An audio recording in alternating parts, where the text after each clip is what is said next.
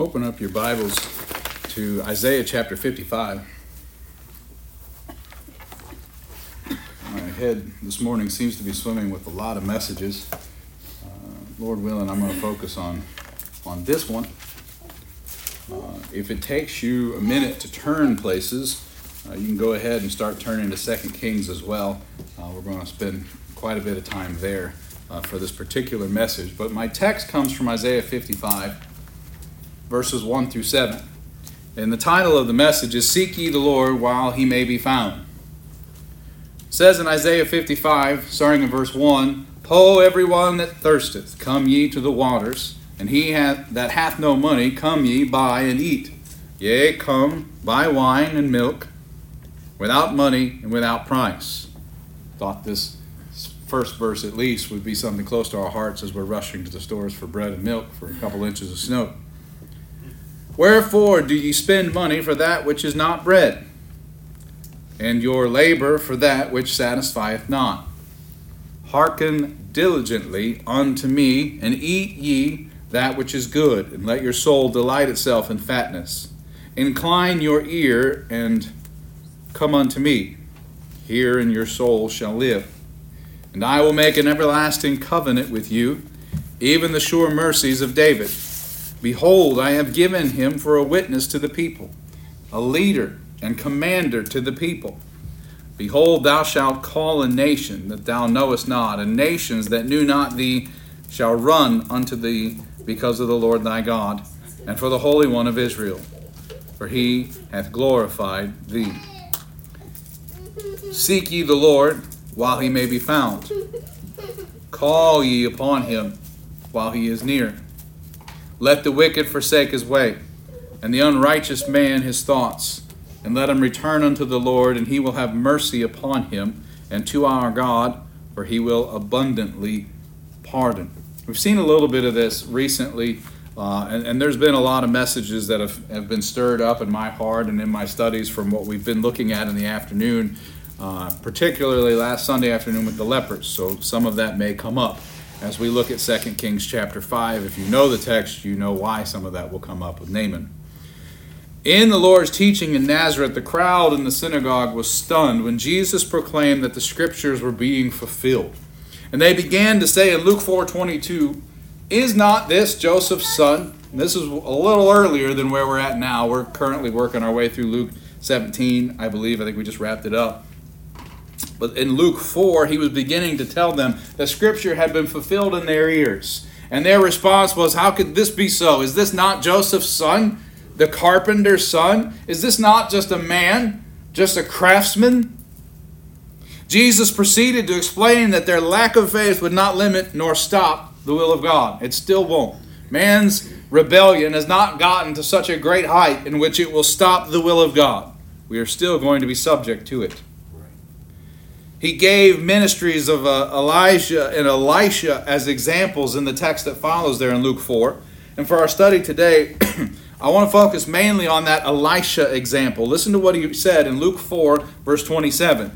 And many lepers were in Israel in the time of Eliseus, which is Elisha, and none of them was cleansed, saving Naaman the Syrian, the Gentile. Turn now, if you will, to 2 Kings chapter 5. 2 Kings chapter 5, for my family, it might be refreshing. I remember, probably about 6 years ago at this point, I had I was teaching through the prophets, and Elijah is one of my favorite to teach. We got into the ministry of Elisha, and we met Gehazi for the first time. And I told the kids, don't worry, coming up in a week or two, we'll get into 2 Kings 5, and we'll see the truth of Gehazi. That was about 6 years ago. We're finally there, kids.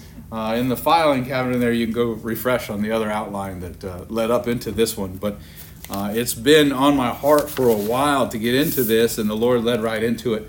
2 Kings chapter 5. I'm going to read the entire thing, and Lord willing, we'll expound upon it as we go through. 2 Kings chapter 5. Now Naaman, captain of the host of the king of Syria, was a great man with his master, and honorable, because by him the Lord had given deliverance unto Syria.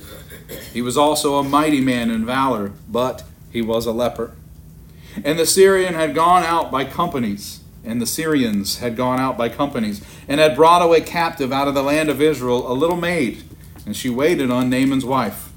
And she said unto her mistress, Would God my Lord were with the prophet that is in Samaria, for he would recover him of his leprosy. And one went in and told his Lord, saying, Thus and thus said the maid that is of the land of Israel. And the king of Syria said, Go, and I will send a letter unto the king of Israel. And he departed and took with him 10 talents of silver, and 6,000 pieces of gold, and 10 changes of raiment. And he brought the letter to the king of Israel, saying, Now, when this letter is come unto thee, behold, I have therewith sent Naaman, my servant, to thee, that thou mayest recover him of his leprosy. In verse 7, And it came to pass, when the king of Israel had read the letter, that he rent his clothes, and said, Am I God, to kill and to make alive? That this man doth send unto me to recover a man of his leprosy? Wherefore consider, I pray you, and see how he seeketh a quarrel against me. And it was so, when Elisha, the man of God, had heard that the king of Israel had rent his clothes, that he sent to the king, saying, Wherefore hast thou rent thy clothes?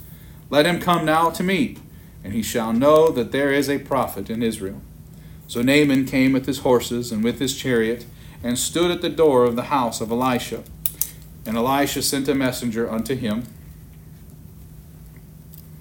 saying, Go and wash in Jordan 7 times, and thy flesh shall come again to thee, and thou shalt be clean. But Naaman was wroth, and went away, and said, Behold, I thought, he will surely come out to me, and stand and call on the name of the Lord, his God, and strike his hand over the place, and recover the leper.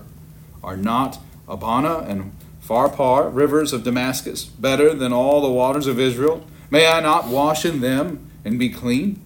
So he turned and went away in a rage. And his servants came near and spake unto him, and said, My father, if the prophet had bid thee do some great thing, wouldest thou not have done it? How much rather then, when he saith to thee, Wash and be clean? Then went he down and dipped himself 7 times in Jordan, according to the saying of the man of God. And his flesh came again like unto the flesh of a little child, and he was clean. Verse 15, And he returned to the man of God, he and all his company, and came and stood before him, and he said, Behold now, I know that there is no God in all the earth but in Israel. Now therefore I pray thee, take a blessing of thy servant. But he said, As the Lord liveth, before whom I stand, I will receive none. And he urged him to take it, but he refused. And Naaman said, Shall there not then, I pray thee, be given to thy servant 2 mules' burden of earth?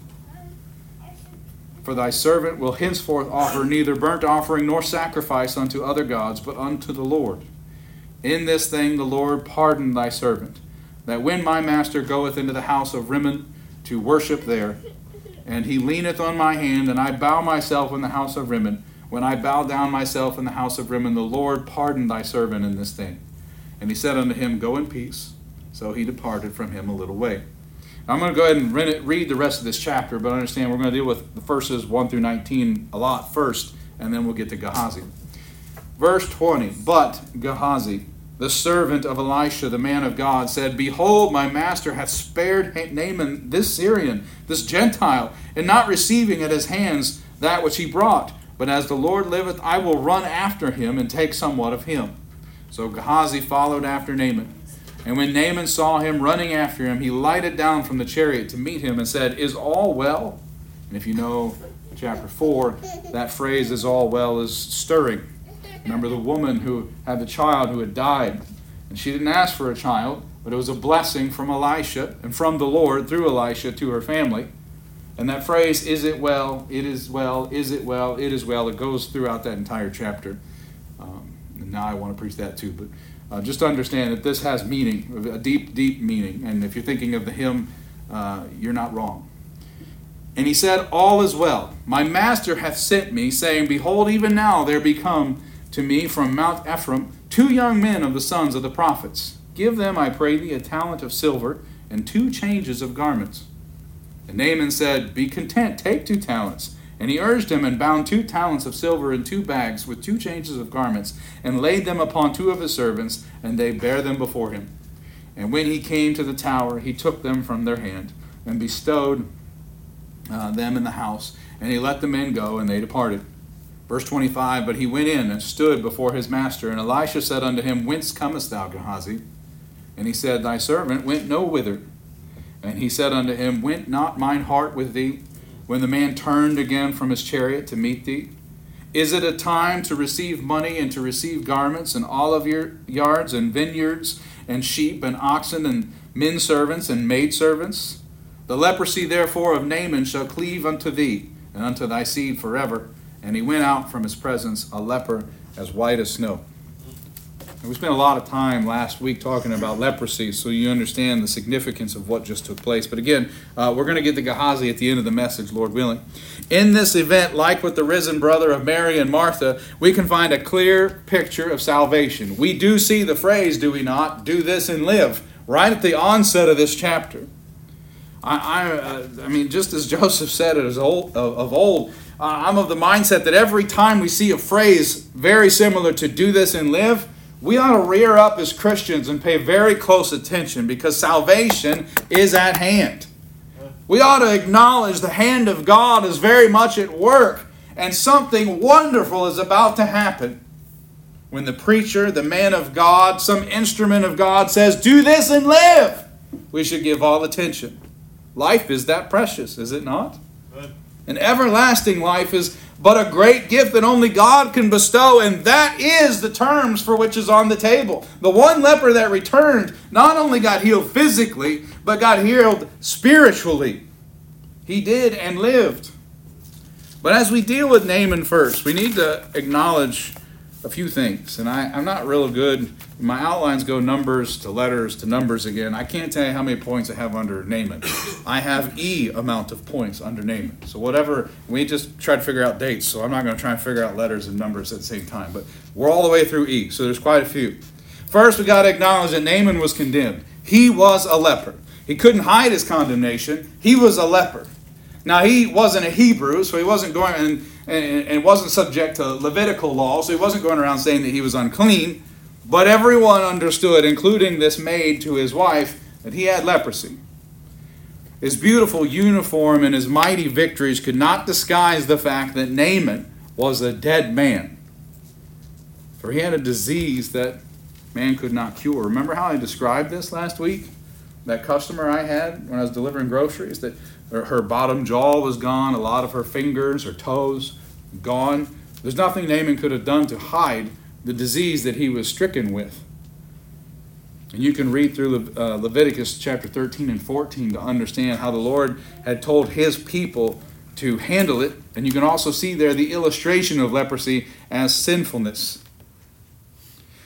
We also acknowledge, secondly, that Naaman was an enemy. We're told over and over again he's a Syrian. And as you go through the previous couple of chapters, and I think I preached from some of this at Denham Springs this past year, the Syrians were enemies. And they were constantly doing battle with Israel. They were continually pummeling them, continually looking for them, finding them, and attacking them. Naaman is a Syrian. We're told over and over again at the beginning of this chapter. Now he had a Jewish maid serving in his home. This would have been a girl kidnapped in a previous raid. But as a Gentile, Naaman was outside the blessings of Israel. Naaman was not outside the reach of God or outside the visibility of God, but based on the original covenant, he was outside of the blessings of God. But he had a little Hebrew maid who knew God. And it's an exclamation point. Go back and look at that particular verse. She says in verse 3, and she said unto her mistress, Would God, my Lord, were with the prophet that is in Samaria. This little girl's preaching. She's preaching. Ephesians chapter 2, verses 11 through 13. Wherefore remember that ye being in time past Gentiles in the flesh, who are called uncircumcision by that which is called the circumcision in the flesh, made by hands, that at that time ye were without Christ. At that time being aliens from the commonwealth of Israel, and at that time strangers from the covenants of promise. At that time having no hope. At that time without God in the world. But Paul writes, Now in Christ Jesus ye who sometimes were afar off are made nigh by the blood of Christ. Amen. God gave his Son for us while we were enemies. Romans 5 verses 6 through 10. Thirdly, Naaman heard a witness. The little Jewish maid loved her master. Even though she was far from home, she did not forget her God. She was quick to witness of his great power. And notice the faith. The exclamation points are hard to find in the translation of Scripture. And yet her faith demanded there be one. God has a man in Samaria. Oh, if he were but with him. If he were but nigh. If God were but present in this room. Oh, I wonder if we have such a testimony in our times of distress. Such a testimony that God will provide. Such a testimony that his presence will make such a difference. She's talking to a dead man. I mean, she's not directly speaking to him, but this message is coming through the channels to him. And the exclamation point not only stuck through that channel, but all the way to this one. She demanded an exclamation point for the message that a dead man was going to hear. Had she not been a faithful worker in the house, she would not have been an effective witness. That's something to think about. Colossians 3 tells us to do all things as if unto the Lord. Had she been a lazy, complaining, slacking maid, one so awful they regretted taking her to begin with, and then she said this, it wouldn't have been worth its salt. They wouldn't have listened. Remember that Joseph had a powerful message, was used mightily of the Lord, but also we're told over and over and over again that everywhere he was kept was made fruitful. It wasn't because he was a lazy worker. It wasn't because he had a bad testimony as a servant. Our testimony, I know many of us don't love our jobs, but our testimony in those things that we are called to do, because in all things we're to do them as if unto the Lord, is very important. Because we're planted around Gentiles. We're planted around non-believers. We're planted amongst people who are falling prey to the fear in this land, which is growing greater and stronger every day. Talk to some of your coworkers that have young children in public school and see if there's any fear.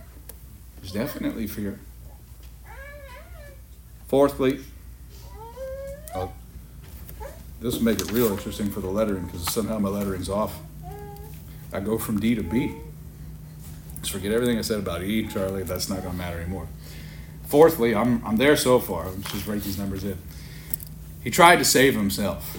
Look at what happens. First, he goes to the king of Syria, who, of course, could do nothing for Naaman. Then Naaman went to the king of Israel, who literally says, am I God? What can I do? He can do nothing. It is because the king of Israel rent his clothes that Elisha even gets involved to begin with.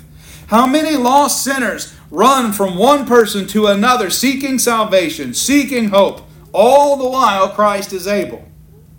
We probably do it too. If I wouldn't try to be a man in front of my son, I probably would have called my wife about that little cactus needle. Said, oh baby, it's so bad. What am I going to do? Do we have to cut it off? Is this finger gone to me forever? Oh, it sounds silly, but we do it. Did I just spread it to my eye just now just by scratching it? We do it. We seek the counsel of worldly things constantly. Anybody looked at your astrological sign lately to see how it'll go for cancers in the year 2024? It'll go poorly apart from Christ. And I didn't need to look at the stars to get it. We constantly look at these things. Even Farmer's Almanac, to try and find out how things are going to go. We know how things are going to go. Read this. I think Terry shared it this week. Give all diligence to read this. Wear it out.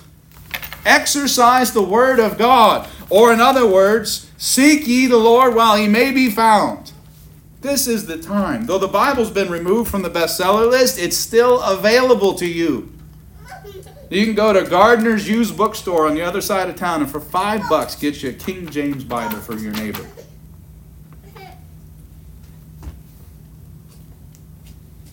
He is able, even now, beloved. He's not waiting. He is not waiting for you to answer the door. He's not waiting for us to invite him in. Do you know what he's doing? Calling. Lazarus, come forth. He's never been a waiter. He's always been the caller. He's calling, seek ye the Lord while he may be found. Repent ye, for the kingdom of heaven is at hand. This is the message. This is the message that when we're done here today, we all should be taking out to the world. That's where the sinners are. That's where the Naamans are. We should be taking it to our workplaces. I had a pastor one time that said, well, we shouldn't cross that line. What are we here for then? Why am I an employee of the place that I'm an employee of if I'm not meant to also be a Christian employee of the place that I'm an employee of? If they don't want me there, they'll fire me. There's still other jobs. Give our president 4 more years, there might not be, but there's still other jobs. Beloved, why are we so ashamed of him and then justifying it because somebody else says separation of church and state? That's not what that means. Look it up. I am a Christian. It should come up in my interview if I still need more jobs. It should come up in every conversation. By the way, I'll take an omelet, orange juice, and I'm a Christian. Are you saved? It should come up in every conversation because the clock is ticking. And our master doth come quickly. That's the last verse of the Bible. Note that Naaman also was ignorant of grace. He brought with him a great deal of wealth. Look at 2 Kings 5:5. And I marked a few others as we were going through. 5:5, verse 6, verse 9. He came with horses and his chariot. We also see later him coming down from the chariot to greet Gehazi as he runs to him. The lost sinner tries to purchase salvation or earn it. And if they so desire, which is rare to find one like Naaman who is so desirous of a healing, they'll bring everything they have. Seek him while he can be found, but he cannot be purchased. Amen. You know, if he could be purchased, what would happen next? You're going to find out with Travis Kelce and Taylor Swift. It's a very expensive relationship. They're mutually benefiting from both right now. Wait till the Chiefs don't win the Super Bowl. Wait then and see how quickly the pop star leaves. See, this is what we bring to the equation. Of course I'll help you. And you'll remember me. You'll remember me later. Of course I'll do this thing. Oh, you need a loan? I'll be glad to help you. And on the bottom of every dollar bill it says a transaction took place. Remember me. We can't purchase Christ because he cannot be manipulated and he cannot be changed. It was by grace that we are saved, or we are not saved at all. We have no power, no influence, nothing for which we can change or distort except by our own laziness as stewards to tend to this work. The lost sinner tries to purchase or earn it. You know what that is? It's come up in a lot of messages lately. It's religion. Think about it. And every time I say the word religion, we shouldn't immediately think of Catholicism. I'm pretty sure some of us just did. But every one of the denominational institutions in our country do the same thing. They'll tell you it's free. They'll tell you it can't be purchased. But to have it their way, it does come at a cost. That's right. You ever try to put cheese on a Whopper? Of course we'll do that. 30 cents. At least that's what it used to be. I don't know what it is now. It's not even real cheese. Salvation is by the free gift of grace only. Fifthly, Naaman was called by God. Elisha heard about Naaman's plight and sent for him. No, Elisha wasn't just happening through the halls of the king of Israel's castle one day and stops and says, your clothes are rent. What's going on now? It literally in the text, there's no conversation in between the two. He notices the clothes are rent and says, send them to me. Why are your clothes rent? God's real. It's almost as if, and I don't want to read too much into it, but it's almost like Elisha is challenging the faith of the king of Israel. God is real. He will heal him if it's his will. Yeah. Send him to me. No sinner deserves to be saved. It is only through the gracious calling of the Spirit that anyone comes to Christ. Seek ye the Lord while he may be found. John 6:37, Jesus says, all that the Father giveth me shall come to me, and him that cometh to me I will in no wise cast out. Back there in Luke 4 that we were referencing in the introduction, Jesus tells us that Naaman was one of many lepers in the land. But the Lord chose him. The Lord healed him. This is grace. And if we think that God is all love and no fury, no wrath, remember that this chapter ends with Gehazi being afflicted and all of his children with leprosy. Sixthly, or C, somehow, if you're looking at the outline, we see that Naaman resisted God's simple way of salvation. Elisha did not come out to see Naaman. The general was a leper and would have defiled the prophet. Elisha wanted Naaman to know that he was a rejected and condemned man. Elisha wasn't trying to be mean. Elisha was honoring God. He was doing the work of God, but he was still honoring God. We ought to be able to honor God doing the work of God, shouldn't we? See, the idea of bending the rules so that we can please God, that doesn't work with the man upstairs. That would be as though I pulled out some thought from my pocket and said, this is a mission of God. Well, we have a church. We know how the Lord has organized missions. We know the authority of the Lord's church and how important that is. So me saying it's a mission doesn't make it a mission. Me saying it's the will of God because it's an idea that popped into my head and I'm a man of God, so it must be, does not make it an idea or the will of God. Compare it to Scripture. What the Scripture saith, as we talked about last Sunday. He treated the proud general like a sinner. Naaman outwardly was afflicted with leprosy and represented a very clear sinner. Naaman was angry at such treatment, as sinners tend to be. Doesn't he know who I am? His own words, shouldn't he have come out here, done some grandiose thing and called upon the Lord God upon my flesh? Do I not deserve that? No, Naaman, you don't. Okay, we got to hear this. No, Naaman, you don't deserve that.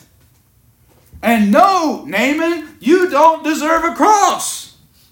You don't deserve a Christ.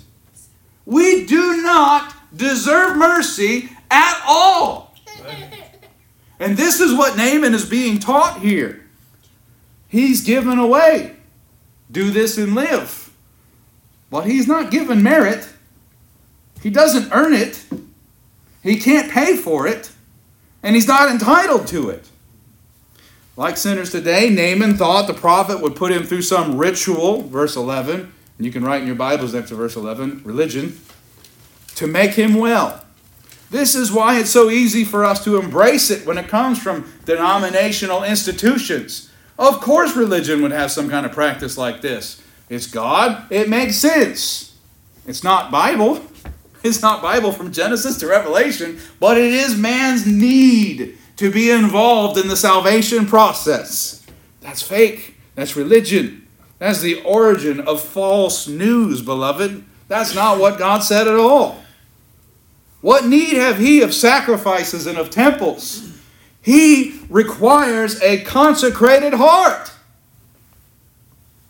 A heart that is for God will do what God's asked him to do. And Elisha rebels immediately. There's so many other rivers in my home country away from these filthy Hebrews. Shouldn't I be cleaner, dipping 7 times into one of those?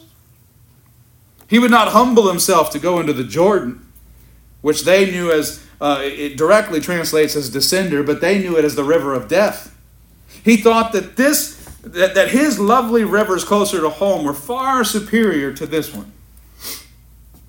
In Matthew chapter 9, verses 1 through 8, Jesus came into his own city, and behold, that they brought to him a man sick of palsy, lying on a bed. And Jesus, seeing their faith, said unto them, said unto the sick of palsy, Son, be of good cheer, thy sins be forgiven thee. And behold, certain of the scribes said within themselves, This man blasphemeth. And Jesus, knowing their thoughts, said, Wherefore think ye evil in your hearts? For whether is easier to say, Thy sins be forgiven thee, or to say, Arise and walk, which is very similar to what the servants of Naaman say to him in our text. But that ye may know that the Son of Man hath power on earth to forgive sins. Then saith he to the sick of the palsy, Arise, take up thy bed, and go unto thine house. And he arose and departed to his house. But when the multitude saw it, they marveled and glorified God, which had given such power unto men. Seventhly,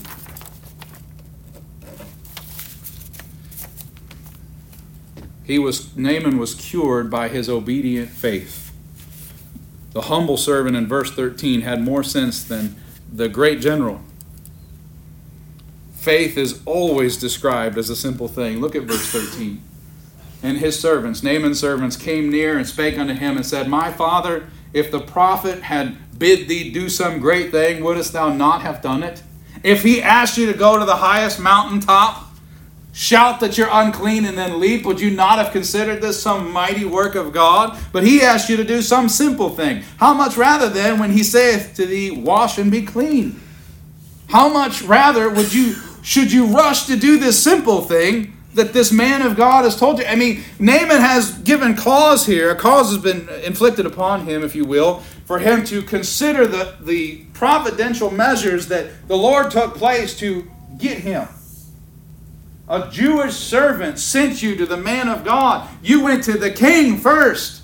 You went to your king, he said no. You went to their king, he said no. You brought all of this profit, all of this money. He required none of it. The man of God, without even seeing you, told you what to do and you wouldn't do it after all that has already taken place that cannot be explained.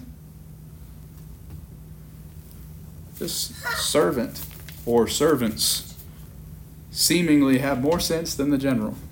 Romans 10 verses 8 through 11, the word is nigh thee, even in thy mouth. This is the text from last week. And in thy heart, that is the word of faith, which we preach. That if thou shalt confess with thy mouth the Lord Jesus, and shalt believe in thine heart that God hath raised him from the dead, thou shalt be saved. That sounds too easy. We should have to light candles. We should have to learn new sacramental measures of atonement, now it is Catholic, every couple of years. And you know what else we should do? We should pay tribute.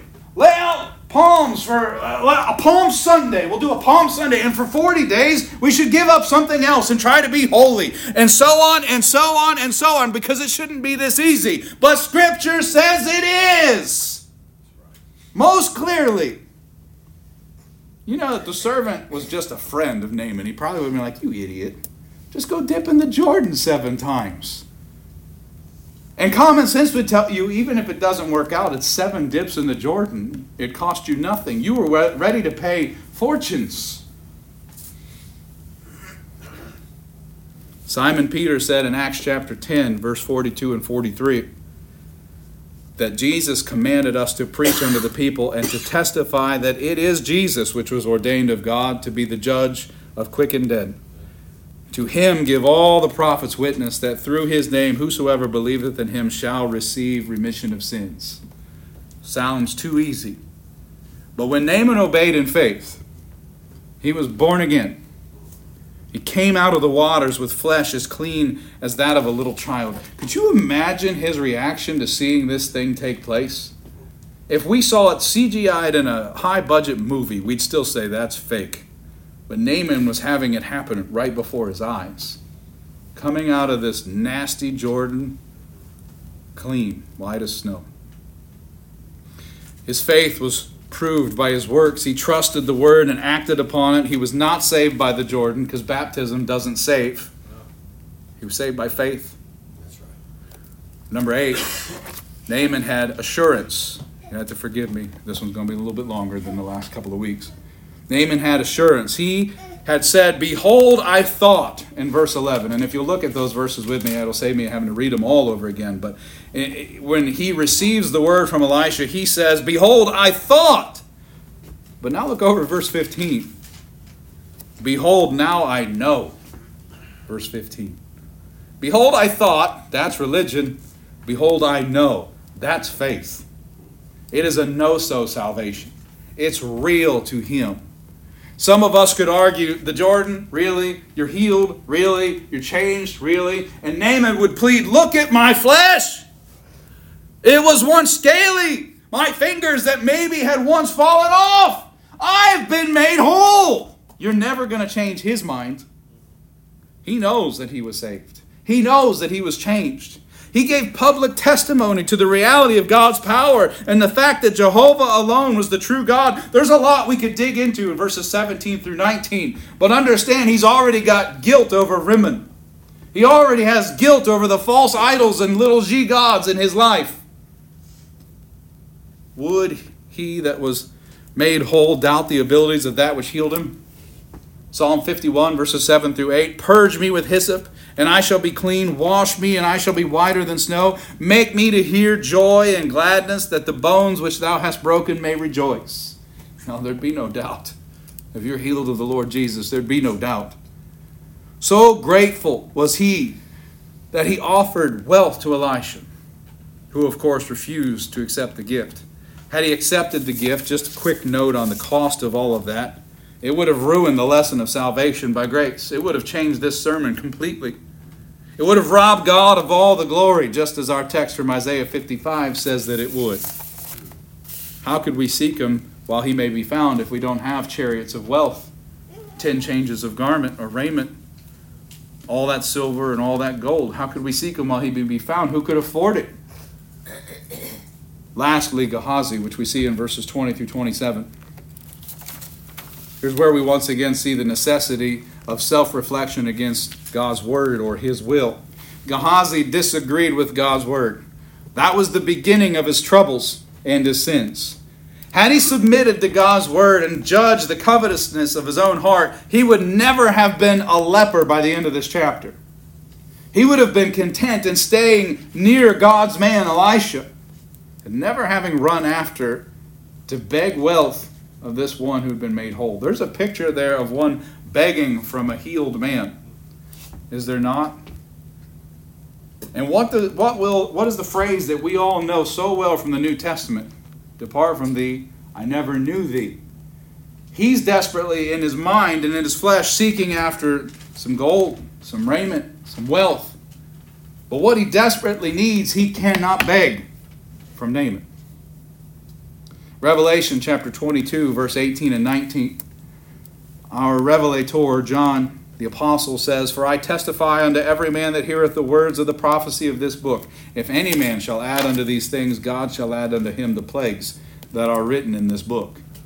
And if any man shall take away from the words of the book of this prophecy, God shall take away his part out of the book of life, and out of the holy city, and from the things which are written in this book. The description of Gehazi's action when compared in context with his entire story, which goes back to the previous chapter, are even more despicable. When the child was dead and in need of assistance in chapter 4, verses 29 through 31, Gehazi doesn't run. Elisha gives him his staff. Elisha tells Gehazi what to do to restore life unto this child, restore wellness or hope unto that household. He does not run. But here, in verse 20, when he has established his own devious act, he runs. Look at verse 20. Gehazi, the servant of Elisha, the man of God, said, Behold, my master has spared Naaman the Syrian. He says, behold, he's shocked in not receiving at his hands that which he brought.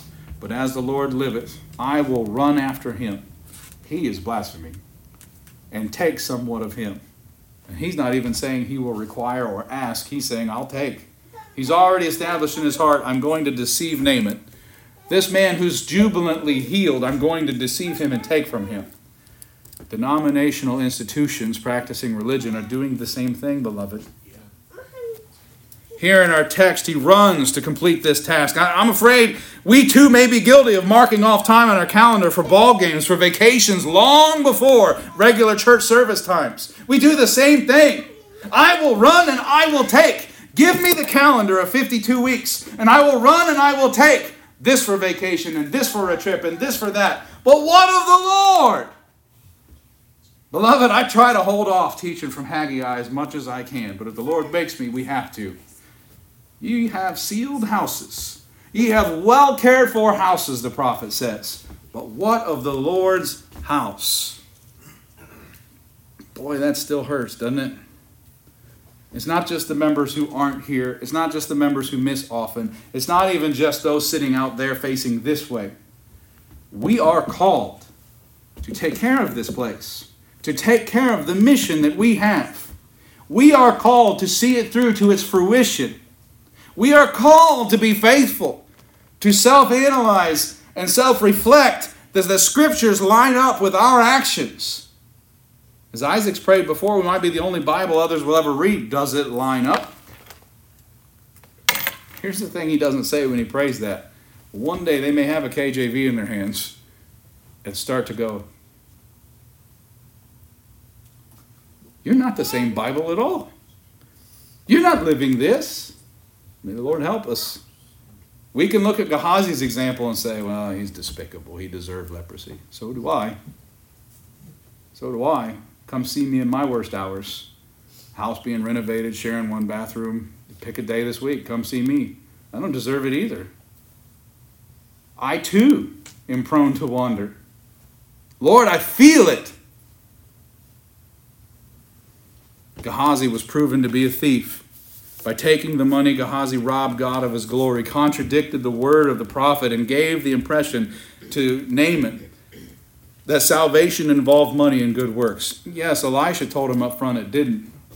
But Gehazi proved later that there's a rain check clause.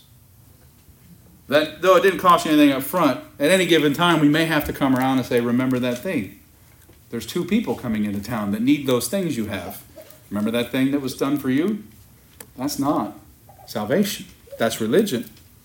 His one selfish deed ruined the whole picture. Gehazi received so much wealth that 2 of Naaman's servants had to carry it back with him. It wasn't a light thing.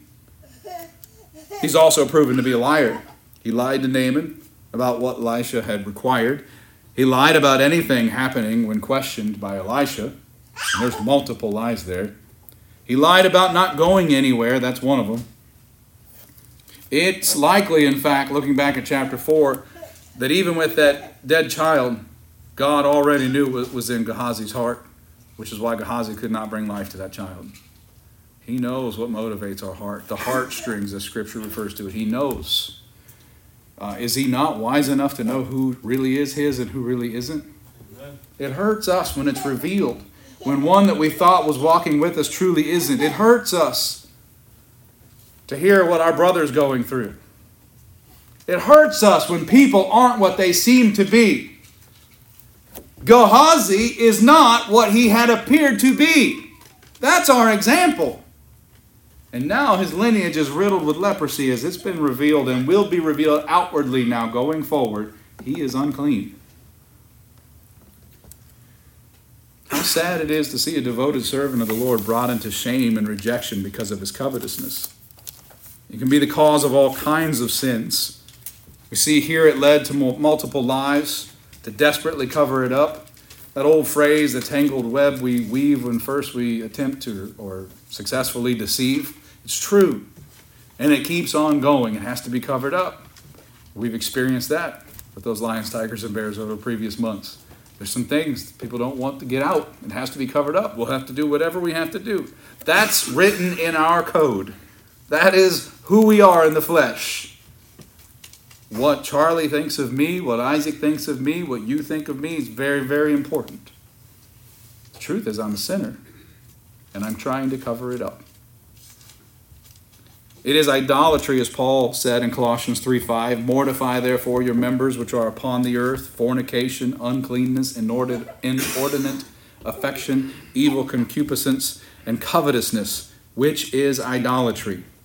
Jesus said in Mark 7:22, it defiles man. And we see that here with Gehazi. If people covet something or someone, there is no sin they will not commit to get what they want. Elisha, the servant of the Lord, did not live for material gain. He lived wholly for the glory of God. When he was first led to follow the Lord, way back in 1 Kings 19, he slayed the oxen, fed the people, and followed Elisha. He tended to the ministry of God the Father. Gehazi proved in this text that he's less faithful than that little maid that the Lord providentially placed with Naaman's wife. She's not named, but she's kind of an Esther. For such a time as this, even as a servant, a slave to Naaman's wife, she is used. Beloved, we are to seek ye the Lord while he may be found. And even if you're here and you know him, seek him and seek him often. What I'm involved in, what I'm doing, does it line up with the will of the Father for me? That silver cup we talked about last week, it is a burden thrust upon Benjamin and his brethren.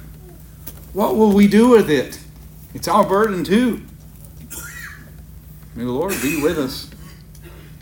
There was